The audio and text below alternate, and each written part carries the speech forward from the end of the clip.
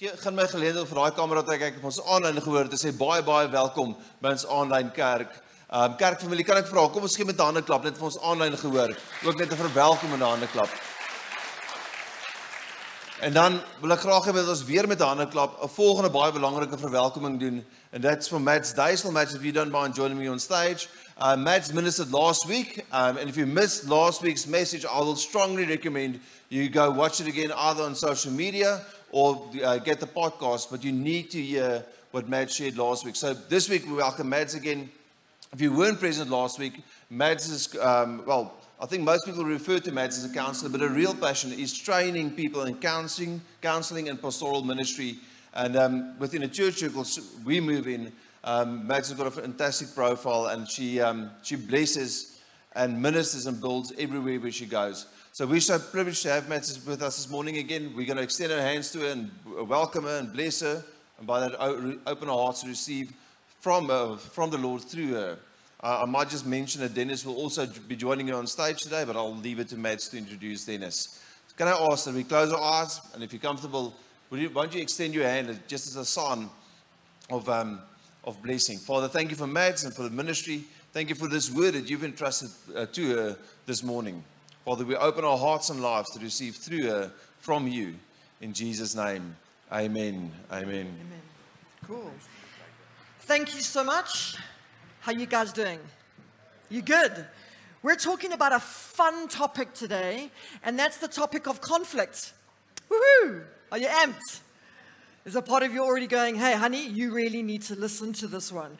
Okay, but I want you to just chill. We're going to have some fun today. And we are going to be speaking about a topic that generally most people want to avoid. How many of you enjoy conflict? You're like, yes, let's do this.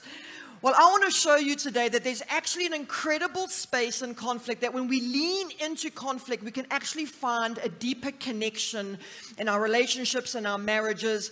Now, I know I'm primarily talking to a relationship context, and if you're not in a relationship, my encouragement is to glean out of this the wisdom and the tools, because you can use this in any dynamic, whether it's with your siblings, with your parents, in work, with friends. These tools really are applicable to any kind of circumstance.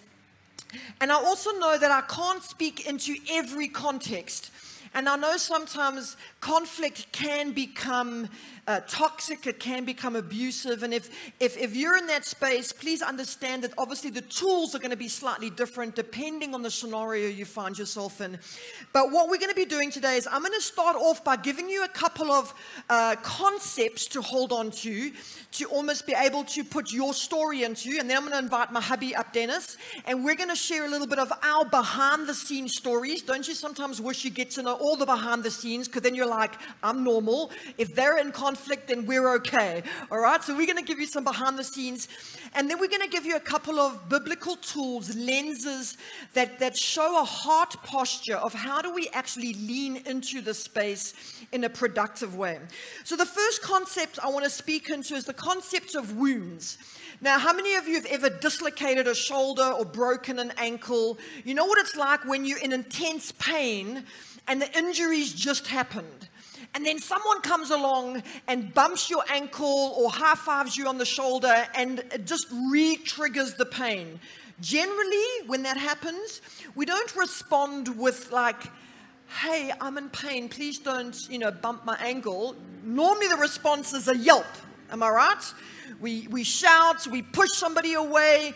Even if you've got a paper cut, when your kid tries to grab your hand, you've got a paper cut, you're like, don't come anywhere near me.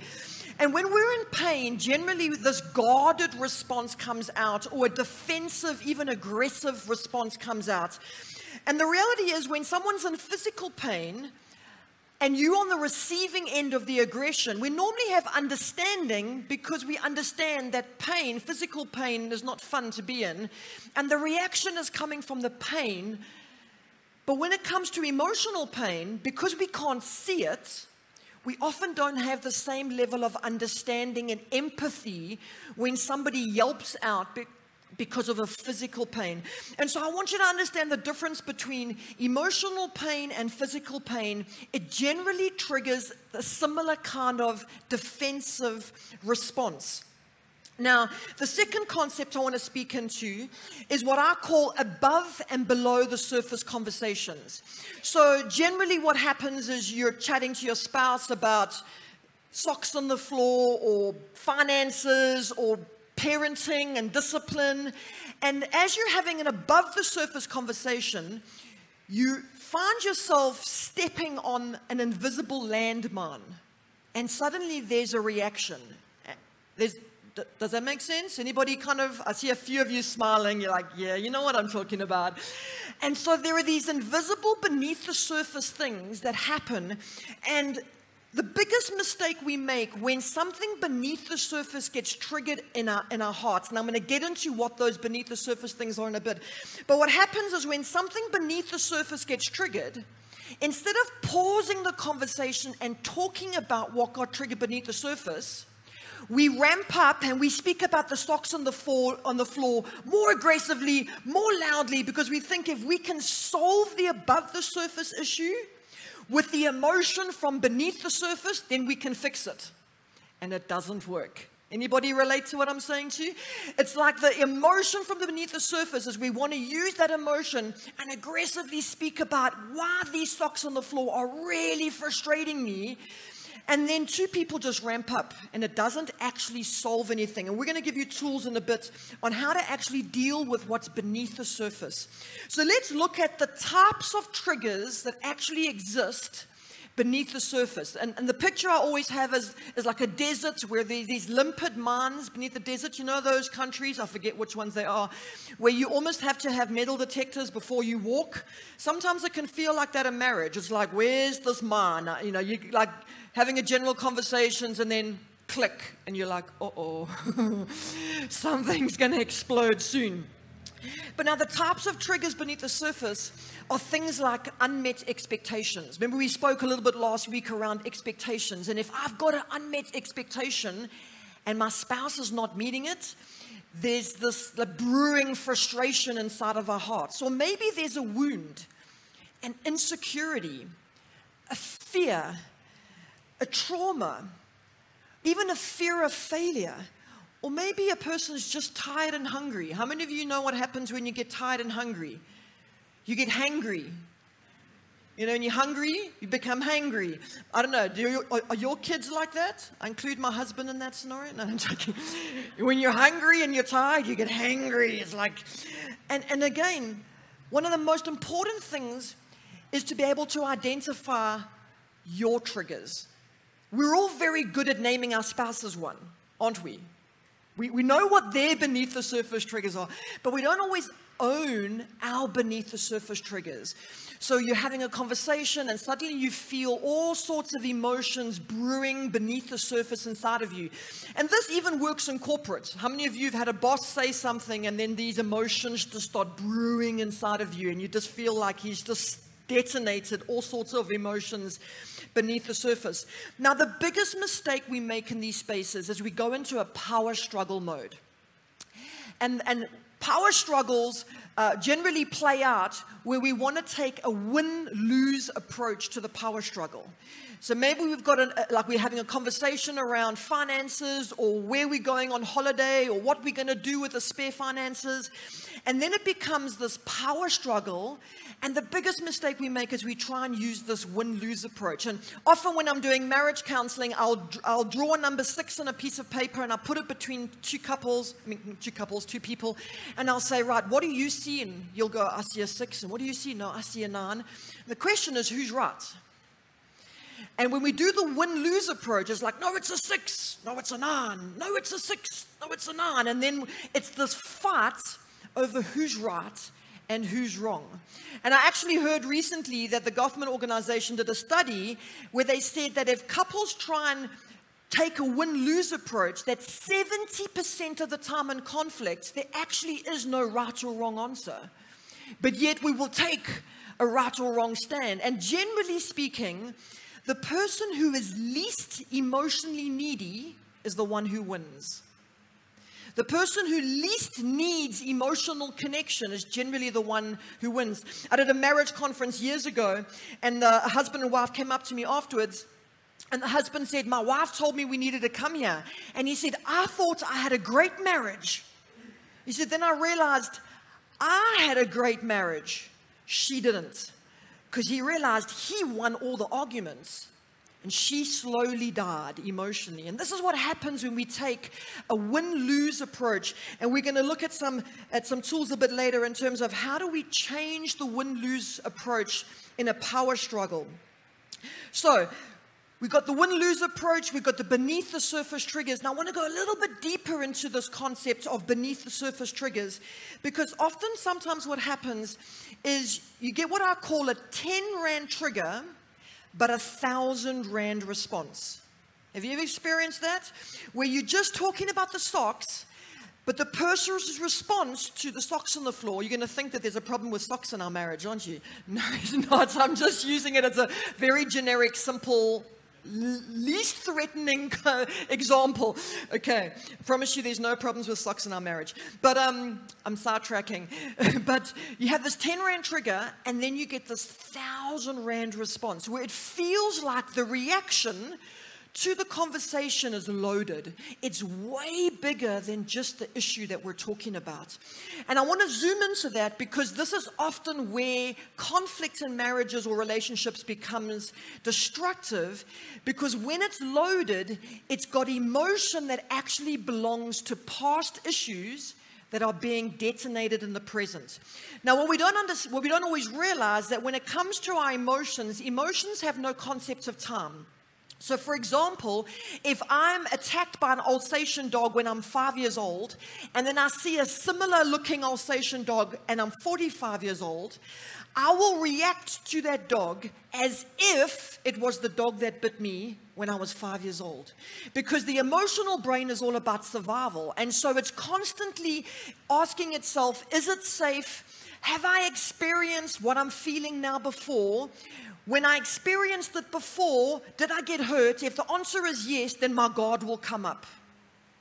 So I want you to consider that concept in the sense of, let's say you've experienced rejection as a child, and then it feels like the behavior of your spouse is rejecting. You're going to react to that moment with your spouse from the emotion in your past if you've never processed it. And this is where understanding intensity of emotion that gets triggered in the present is so important. Because 9 times out of 10, and I see this in the counseling room all the time, what gets detonated in current topics is past hurt from our childhood. And so when we're triggered, this is when what happens is defensive responses come out. And your defensive responses are your self-protective mechanisms. How do I protect myself when I'm feeling triggered? And generally, from a behavioral perspective, all behavior is driven by a need to connect or a need to self-protect. But how I do that can either be constructive or destructive.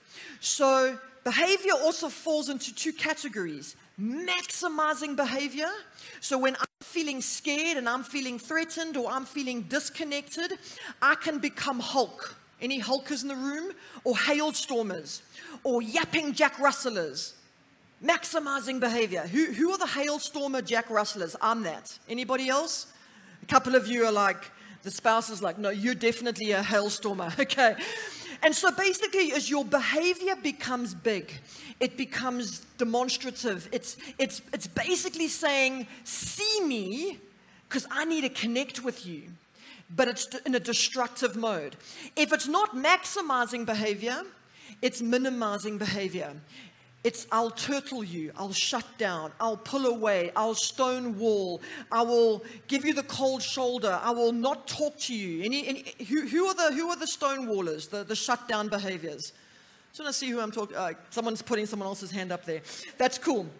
Okay. Now, our defense mechanisms work when we're children, because a child doesn't have the cognitive ability to go, no, I think my parent needs counseling. Like, they need to read a parenting manual. Like, their approach with me is a little bit destructive and abusive, and it's not helping mom, dad. What a child does is they absorb the dysfunction into their identity. there must be something wrong with me. And then they find a way to cope. They use some kind of a defense mechanism as a means of survival. Now, it works when you're a child because you need your parent. You can't go and live by yourself just yet. But when you're an adult, it becomes destructive in your relationships. And this is a space that we're going to look into a little bit in a moment. And so what happens is when one cycle is triggered, so if I'm feeling fearful, insecure, defensive, it'll trigger a behavior. And often I see this a lot in marriages and in couples. My reaction, my triggers when I'm feeling hurt or angry will trigger my spouse.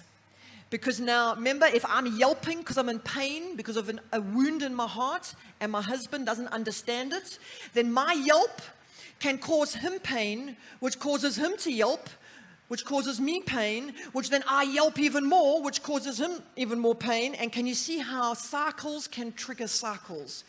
And so these are the concepts that it's important to understand. And so I've given you these visual concepts to hold on to. And now I'm going to invite my hubby up, and we're going to give you some behind the scenes of our story. Now, this is not my husband's comfortable space. He's actually a closet theologian. If he could just write books on theology, he would be happy. So getting him out of his comfort zone and making him speak is, well done, babes. Scary. Yeah, it's scary. Okay, so we're going to give you a little bit of our past story and show you how it impacted in our marriage and what that looked like. So tell us a little bit about what life was like for you growing up, specifically with your dad, and how communication played out in your household. Well, really, I grew up in a household where my dad ruled by dictating. So he was really the do and die end of all. And if you were brave enough to dare challenge him or propose a different idea, you were really quickly shut down from a physical and emotional PowerPoint. So yeah, communication in our home was one-sided, to say. So for me, in my home, my mom would randomly just decide that she wasn't going to talk to me. And this sometimes would last weeks, where she would literally pretend I didn't exist. And so for me, communication was very different. It was emotionally abusive in terms of neglect. And so she would just go into these shut down, silent zones. And as a kid, I had no idea why. And so it created huge anxiety in me. It created huge fear. I was like, what did I do wrong? Why is she not talking to me? Why is she pretending I don't exist? And so I would start going into this kind of panic mode. So you can see already we've got similar stories, but from a very different perspective. He would be just shut down, and I would just be ignored.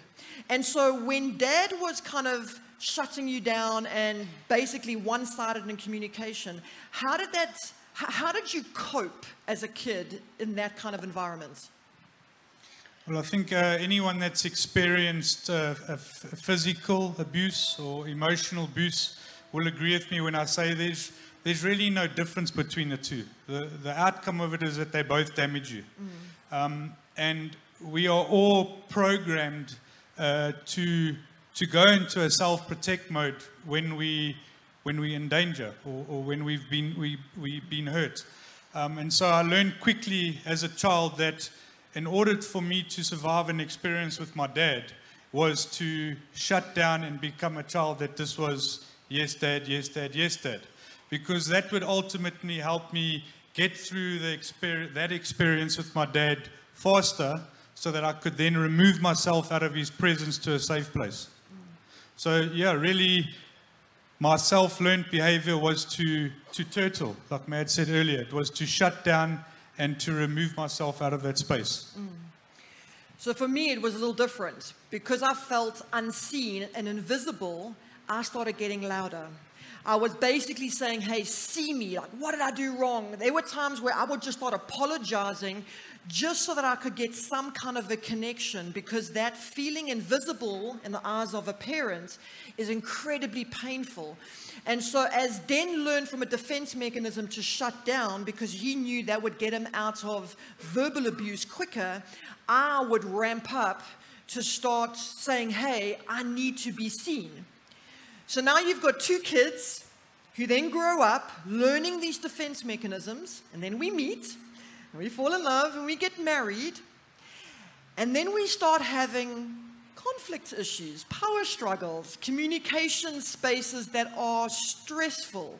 Can you see potentially where this is going already? So when I'm now ramping up or wanting to have an intense conversation, because I love talking, talk about how that left you feeling in those moments. Anyone seen the movie Back to the Future?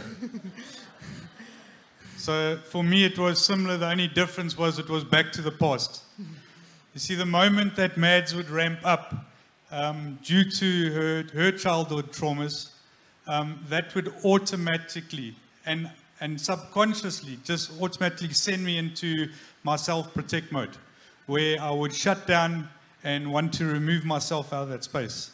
The only difference is that now I'm a grown man and I'm not a child anymore. So that shutting down becomes more forceful, where at times where Madz would ramp up, I would physically just walk out the house and just get away from her, and there was nothing she could do about that, which left her even in a worse off space to try and connect with me. Yeah, because my brain was going, oh, I've experienced shutdown, pull away before, and so it re-triggered that little girl in me that was now feeling invisible, that was now feeling rejected and unseen. And so, of course, what do?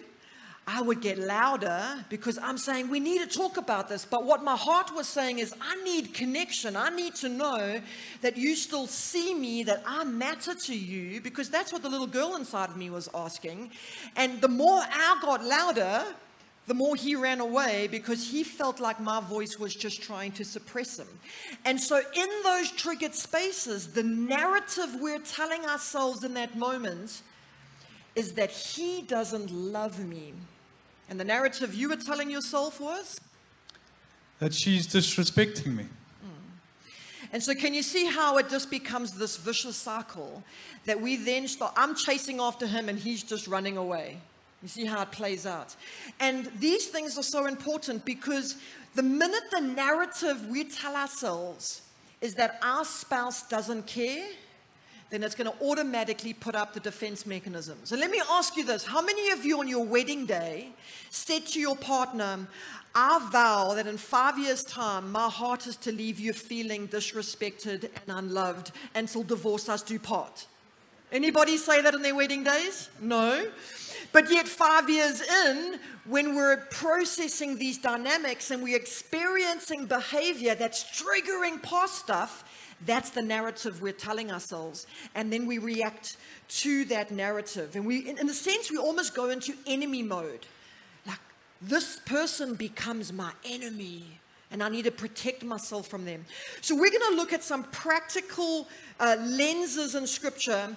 And these scriptures are going to give us, in a sense, a heart posture to how should we be leaning into conflict spaces. And Den's going to start us off in that space with Ephesians.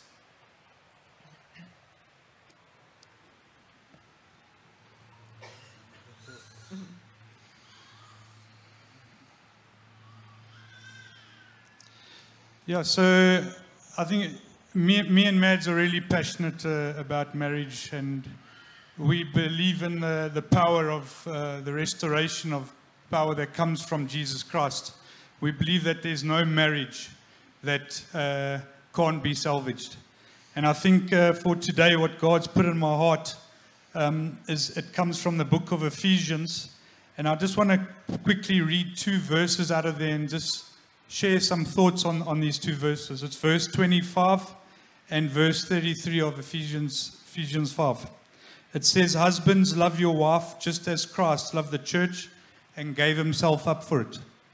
And then verse 33 says, each one of you also must love his wife as he loves himself, and the wife must respect the husband.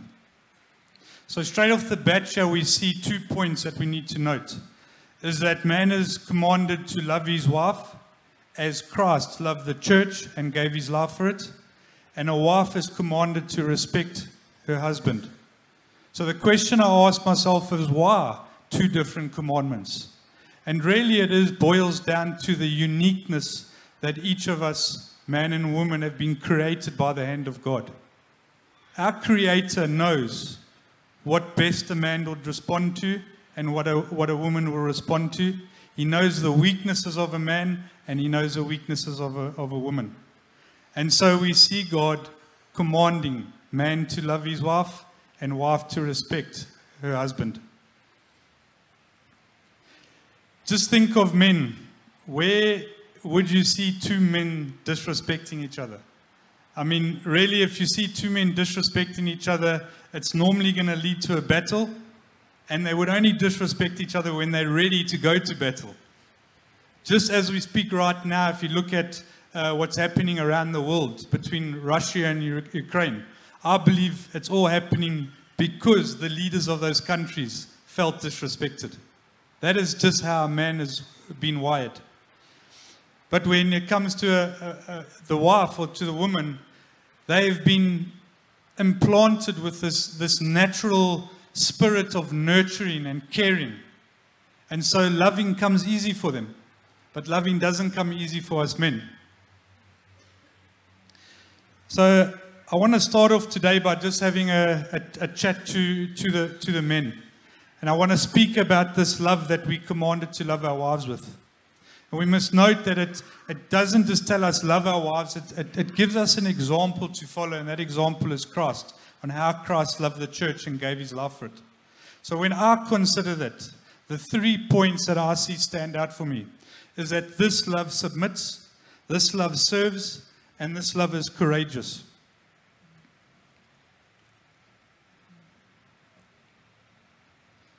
If we look at the life of Christ, Christ submitted from his throne to come and walk with me and you, and submitted even unto death, although he was victorious of the grave, submitted unto death for me and you. So much did he love the church. So I ask myself, what is it that us as husbands need to submit more to? Maybe it's less TV time or golf time and more quality time with our wives. Maybe it's some false ideals we need to submit to, like the ideals of that men are superior to women and women must be serving men. Maybe we need to submit to that ideal today to be able to love our wives more like Christ loves the church. This love serves. If we look at the life of Christ, all you need to do is you need to pick up the Bible, read through the gospel, and you'll see that it just radiates a sense of serving, where God served by listening, by healing. He served even to the point of washing his disciples' feet. So as men, we need to ask ourselves, what is it we can do more to serve our wives, to love them more like Christ loves the church? The third point I wanted to bring up is that this love is courageous. And this one is very heartfelt for me. Because, let me first start by saying that we live in a world where there's this fallacy that men that are humble, meek, men that are caring, are weak men. And that is a fallacy. That is an attempt by Satan to attack the marriage, the covenant of marriage. And we need to, as men, start standing up against this. I mean, just again, look at the Gospels, and you'll see throughout the Gospels the courage that the man of Christ had when he walked on the earth. There's times where Christ exposed the religious leaders. There were times where he walked into the temple and cleared the temple out because of people that were worshipping falsely in those temples. Think about it when God submitted on that day to die for me and you, where he went through the persecution, the agony of torture. Who would dare say that Christ is weak? And I think what God is saying to us men today is he's saying it's by time that we stand up and we start loving our wives with courage. We need to stand up together and take our marriages back. Because marriage is the birth of family. Family is the birth of community and society. And community and society is what births nations. If we allow Satan to destroy the marriage, we allow him to conquer nations.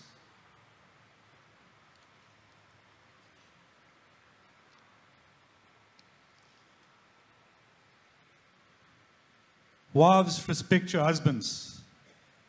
When I consider what respect means, I think of 3 tenets. It's honor, consideration, and upliftment. Again, when we look at this word of honor, we see much fallacy within that, where wives hear this word, honor your husbands, and they just want to run, because they parallel honor with uplifting their husband to this level where he is a god, where he is a do and die of all, and where they are subservient to their husbands. That is fallacy. I challenge you just to go look at the definition of honor. Honor is the quality of knowing what is morally right and living those morals out. So a wife simply can honor her husband by living an honorable life. So when I consider what it is to live an honorable life, it is a wife for me that is giving birth to the fruits of the Spirit. It's a wife that is patient. It's a wife that is meek. It's a wife that is faithful. And it's a wife that is understanding. What more can you do, and what less can you do to honor your husbands today? Respect considers. Just by virtue of the definition of respect. Yes, it means in a sense to uplift someone because of their accomplishments, but the definition goes on further, and it says that respect is to regard someone's feelings, their emotions, and their qualities. When I consider this God-fearing wife, I see a wife that is constantly seeking understanding with her husband. I see a wife who is selfless. I see a wife who's attentive to the needs of her husband. What do you as a wife need to consider more to love your husband as Christ loved the church? Respect uplifts. To uplift, by uplift I mean simply validate. And the simplest form of validating is praise. Men are like little boys. They thrive on praise. It is the power to encourage them, confirm them, and build them up. Simple. If you as wives want to see the best come out of your wives, then I encourage you to practice praising them. Ask yourself today as a wife, what more can I do to praise my husband? Maybe it's validating him for being a good husband to your children. Maybe it's serving him more. Maybe it's simply just a word that says, hey, my husband, I love you and I appreciate you. The bottom line is love and respect are really 2 paths to the same destination. The destination of the spouse's heart. For me, love is to respect, and respect is to love. Because to love and respect, a spouse needs to have a submissive heart. They need to have a servant-like spirit. They need to have courage. They need to live an honorable life. They need to be considerate of one another. And they need to be uplifting one another.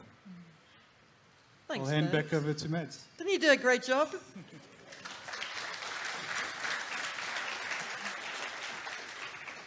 Isn't God good in terms of how He knows us so well? And when you're in conflict, when I'm in conflict and I'm feeling unloved by Den, sometimes the hardest thing is to be respectful, isn't it? Because your words become your weapons. You just want to Jack Russell him and just because you're hurting. And again, when a husband is feeling disrespected, the hardest thing to do sometimes is to lean in and be loving. And when we were actually preparing for this, I reminded then there was a moment we had a big conflict, and he had walked away, and I was in my room, and you know when you're just brewing in your mind, and I'm going to tell him this when he comes, I'm going to tell him that. And he came in with this mug, it was a cappuccino, and he had cut a flower from the garden and balanced it in the mug. I think there were a few ants in the foam, but that was besides the point. And it was an offering of love. And my heart just melted. Because you see, women soften in the presence of just being loved, and men soften in the presence of just being respected, and that's the goodness of God. And so I'm going to just spend a few minutes speaking into James 1 verse 19, because it gives us a practical insight to how do we manage those triggered spaces. And James 1:19 says this: understand this, my dear brothers and sisters, you must be quick to listen, slow to speak, slow to get angry. 3 points. Quick to listen. In other words, when there's a triggered moment, pause. Don't react, just pause. When you feel like you've stood on a landmine, pause in that moment. Don't carry on the above the surface conversation. Go to what got triggered and just say, hey, can we just press pause right now? I saw something got triggered inside of you. Can you see how you change the dynamic instead of rushing into it? So pause. It's a reaction state of just let me hear what's going on beneath the surface. The second point is be slow to speak. Now, that doesn't mean remain silent. It means reflect. I can see something got triggered in you right now. Help me understand what it is. If I had bumped his shoulder and he had a dislocated shoulder and he yelped, I would pause and reflect. Hey, are you okay? Like, did something hurt you? Sometimes when we're holding hands, we often love to give massages. But if I've got a finger cut and I yelp, he's like, what's wrong? No, that's where I got my sore. Oh yeah, sorry. You see, it's that willingness to lean in when you see something getting triggered beneath the surface, to pause, reflect. Help me understand what's going on inside of you right now. Because what's going on inside of you right now is important to me. And the third step is contain. Be slow to get angry.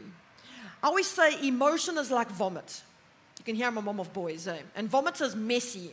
But there's a difference between vomiting on someone and vomiting in a bucket. And often when we're triggered and we're in pain, we vomit on our spouse. Instead of saying to our spouse, hey, I can see you're upset. Tell me about it. I want to be a safe space for you. I want to be a container for the emotion that you're feeling, because what you're feeling matters to me. Can you see the heart posture is that this person is not my enemy. This person is my spouse. And when we use conflict as a vehicle for connection, the more we do that, the better we start to understand the wounds in each other's hearts. Because there were times in our marriage where I was like, oh my gosh, like, I want out of here. Like, this is hard work. And I'm the counselor, okay? And he was feeling the same thing. She's like, she's a counselor. Like, this is not. But the more we spend time going, help me understand when I'm communicating like this, what is it triggering inside of you? Now I understand, because of his past experience with his dad, why he goes into shutdown mode. His shutdown mode is not to hurt me. It's because he's feeling fearful or triggered. And when I'm trying to communicate, he now understands that's not me disrespecting. That's actually me desperately trying to connect. I always say to him, when I go silent, then be worried. No, I'm joking. Okay, but can you see how the key, and I always say, curiosity doesn't kill the cat. Curiosity kills conflict. Be curious about your spouse. Be curious about their emotions. Be curious what's behind their defense mechanisms, their reactions. Because when we lean into curiosity, it grows insight and understanding, which leads to greater intimacy. Now, I know it's not always easy, and we're nearly 12 years in? Yeah, 12 years in November coming. And it's getting better and easier and quicker because we understand the spaces beneath the surface. We understand those spaces in the heart where there's insecurities or fears or whatever it is. And that's the key. Insights and understanding will always lead to greater intimacy. So as we come into land, I don't know where you guys are at. And maybe there are some of you that are like, hey, we're in a good place in our marriage. We have a few conflict spaces, but these are cool tools that we can apply. Or maybe you're in one of those war zones. And we've been in those spaces where you're at war, driving into church, parking in the car park, and you're growling at each other. And then you get out the car and you hold hands, but very tightly. And like, we're fine, hi. You know what I'm talking about? And it's okay. And so we want to pray for you guys today, wherever you're at. Whether you're in a good space, but you've got spaces that you're afraid to go into those conversations because you're afraid what you're going to stand on. Or maybe you're in one of those detonated spaces. And if you're here with your spouse or with a person that you're dating, or maybe you're in a conflict even in a family dynamic with a sibling or a work colleague or a best friend, whatever it is. If you're in a space right now where you just want to be prayed for, don't you want to stand and be courageous? Because it takes a lot of courage to say, hey, this is not easy, but we want to do better. And we have a vision for our marriage that it will thrive and not just survive. And so if you're in that space where you want us to just pray for you, don't you want to stand up? I know that takes a lot of courage, but I want to just honor you for taking that courage today. And so I'm going to pray for the woman, and then my hubby's going to pray for the men, and then we're going to wrap up. Okay. So Father, we just invite you into this space right now. Lord, I pray for every woman standing that is feeling fearful maybe, feeling unloved, feeling vulnerable, feeling scared. Father, I just pray that you will pour out your love on them, that you will just sow into her heart and remind her that she is a daughter of the King, that her value number one comes from who you say she is, despite the conflict she may be going through. And so, Father, won't you be her source and her resource as she leans into you and seeks your wisdom and seeks your love, to change the posture of her heart to lean in towards her marriage. Thank you, Lord. Father, as we come before your throne this morning, I hear your word saying to me that you, reminding me that you've given us a spirit of love and not fear, Father. Father, I ask that you will empower every man in this room to cast off those fears and to start being courageous and loving their wives fiercely, Lord. Lord, we know your word reminds us and says to us that we love you because you first loved us. If we as men are to love our wives as you love the church, Lord, then let us love our wives first, Lord, so that they can respond in love. Lord, I just ask if there's anyone in this room that's going through a bad patch in their marriage, Lord, that you will just remind them that we all are on a spiritual battle, Lord. And we need these men to stand up and take their marriages back, Lord, so that we can continue adding to and building your kingdom, Father. And let our marriages become a testimony of you, Father, of your Son, Jesus, Father. So, Father, I just ask that your Spirit will be with each and every man in their marriage, that it will encourage them and empower them. We ask these things in your Son's name. Amen. Amen. Thank you. Thank you. Well, truth is truth. But I often find that when you minister and you're vulnerable, it gives truth application, it gives it the handles. So with the honesty and the openness and vulnerability with which you both shared this morning, we really appreciate it. Can I ask, we just give them a hand of applause, just as a measure of thanks. And then just two very important resources I just quickly want to mention. The first is Madz's book is still available at the info desk immediately after the service. That goes for 200 Rand a book. And then on the comments for today's online service, as with last week, we've got a link to Madz's website which has got plenty of resources that you can tap into, and we will also make some training, training module at least, available during the course of the year as part of our leaders training in Lewende Woord Midrand. But I'll share some detail about that later on. With that, nou kan ek sê my oorskak Afrikaans toe. Daarmee sê dan tot sins nou van ons aanlyn gehoor. Die Here seën julle.